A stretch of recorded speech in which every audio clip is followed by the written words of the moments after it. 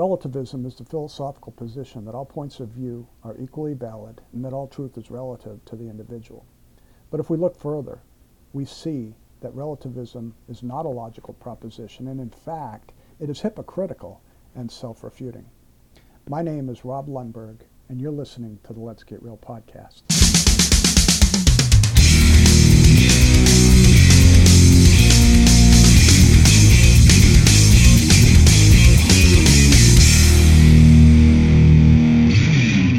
And welcome back to the Let's Get Real podcast with Rob Lundberg. You know, we've gone through the 12 points of showing Christianity to be true, but this past week I was doing some conversational evangelism downtown Fredericksburg, and I ran into somebody who prompted me to think about the show that I wanted to do this week. And basically, when I asked him about whether or not he believed truth exists, he professed to me that he was a Buddhist, and that his truth was his truth. So how do you refute that? And I thought, well, you know, I did a blog post this past week on this very subject, and not just that subject alone, but I also dealt with the whole fact of 9 different responses to what you and I will hear when it comes to truth being relative versus absolute. And of course, we know truth is telling it like it is, and that 1 + 1 is 2, and you know, you're very concerned about your bank money. If you get a check for $300, you want to make sure the bank teller gives you that amount that you have on your check, right? You know, I think everybody would be concerned about that if they got like $30, right? So what I want to do today is I want to deal with 9 objections that you and I might hear with regards to this whole truth versus absolute, truth is absolute versus relative. And what I'm going to do is I'm going to respond to these objections and give you just a short synopsis of each and every one of them so that you and I will be thoroughly equipped for what we need to do as far as how we can handle what you might hear. And you could also go to my blog at roblundberg.org, click on the blog link at the top, and it'll be the first post that you will see on this week's blog. So, with that said, you know, when somebody says that all truth is relative, if all truth is relative, and the statement, all truth is relative, is assumed to be true, the statement is also relative itself. Now, what do I mean by that? The question then becomes whether or not the person making the statement wants to include their statement or exclude their statement. Now, what do I mean by this? They're making an absolute claim that all truth claims are relative. That makes their statement false by making the statement absolute. Therefore, the statement, all truth is relative, is false. Number 2, if somebody might say to you that there are no absolute truths. Well, the statement, there are no absolute truths, is an absolute statement which is assumed by the one making the statement to be true.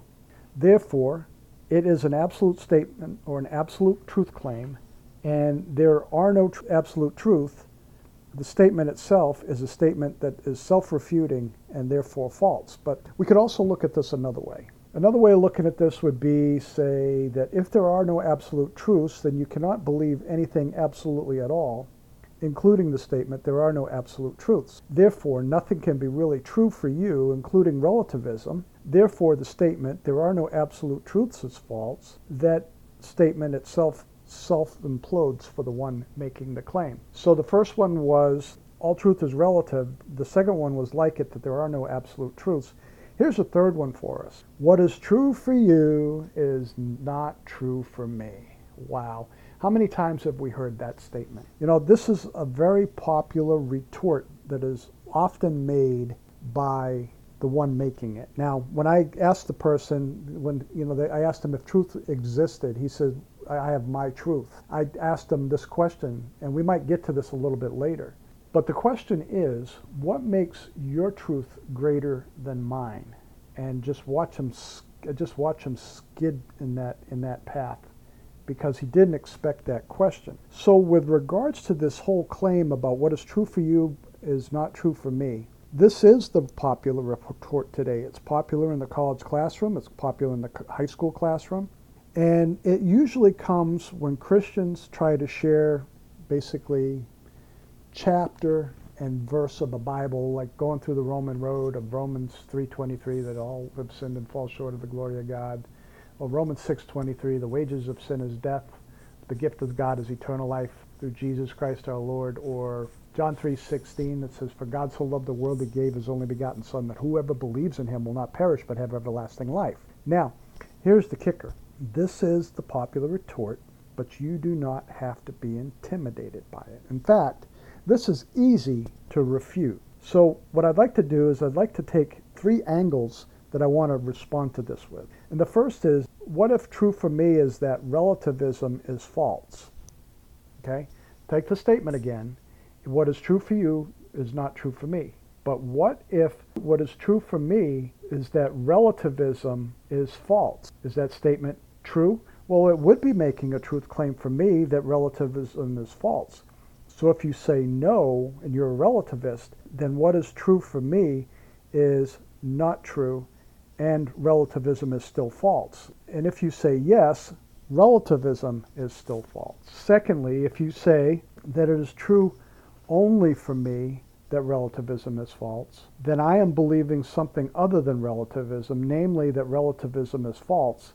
If that is true, then how can relativism be true? Thirdly, with this true for you but not for me business, am I believing a premise that is true or false, or is it neither? If it is true for me that relativism is false, then relativism within me holds the question that relativism is false. But see, this is self-contradictory. If it is false for me that relativism is false, then relativism isn't true, because what is true for me is not said to be true for me. And if you say it is neither true nor false, then relativism still isn't true, since it states that all views are equally valid, and by not being at least true, relativism is shown to be wrong. But see, there's a fourth option here as well. If I believe that relativism is false, when I do, if it is true only for me that it is false, then one has to admit, the one holding to relativism, they must admit that it is absolutely true that I am believing that relativism is false. And if you admit that it is absolutely true, then I am believing relativism is false. Relativism, therefore, is defeated, since you admit as a relativist there is something absolutely true. Also, if I am believing that something other than relativism that is true, then there is something other than relativism that is true, even if it is only true for me. And if there is something other than relativism that is true, then relativism is false. So I hope that didn't give you cerebral mind bending, but you know, with a little bit of critical analysis of this statement, we can see that the statement, what is true for you is not for me.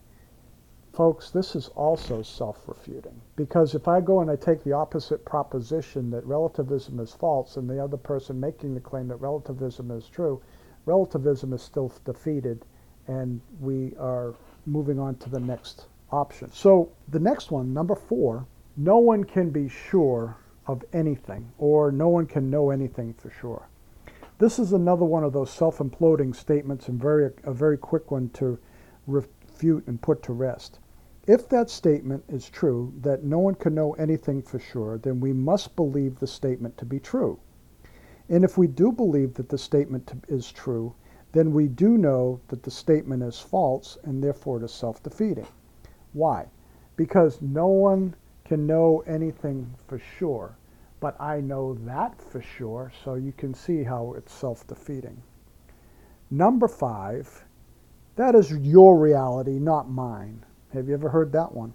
Well, this one's easy to pull apart as well, because this is a challenge to the question of what reality is the real reality. One response you could use when someone says, that is your reality and not mine, is instead of making a statement, you could ask the person, is my reality really real? Because if my reality is really real, or if it's different from yours, then how can my reality contradict your reality? And if yours and mine are equally real, how can two opposite realities that exclude each other really exist at the same time? Is my reality really real? Number 6, we all perceive what we want. This is the perception is reality type thing that you hear. And a lot of people believe the perception is reality idea. And it is only a reality in the context of customer service, because that was what is really real for them at the moment. But when you start dealing with this as a truth claim, it's totally different. You've heard when someone tell you that perception is reality, right? So when we look at the statement, we all perceive what we want, we have to ask this question: how do you know that statement is true? Because if we all perceive what we want, then what are you wanting to perceive? And if you say you want to perceive truth, how do you know if you are not deceived? Simply desiring truth is no proof that you have the truth. Number 7, you may not use logic to refute relativism. Oh, really? As a way of repetition here.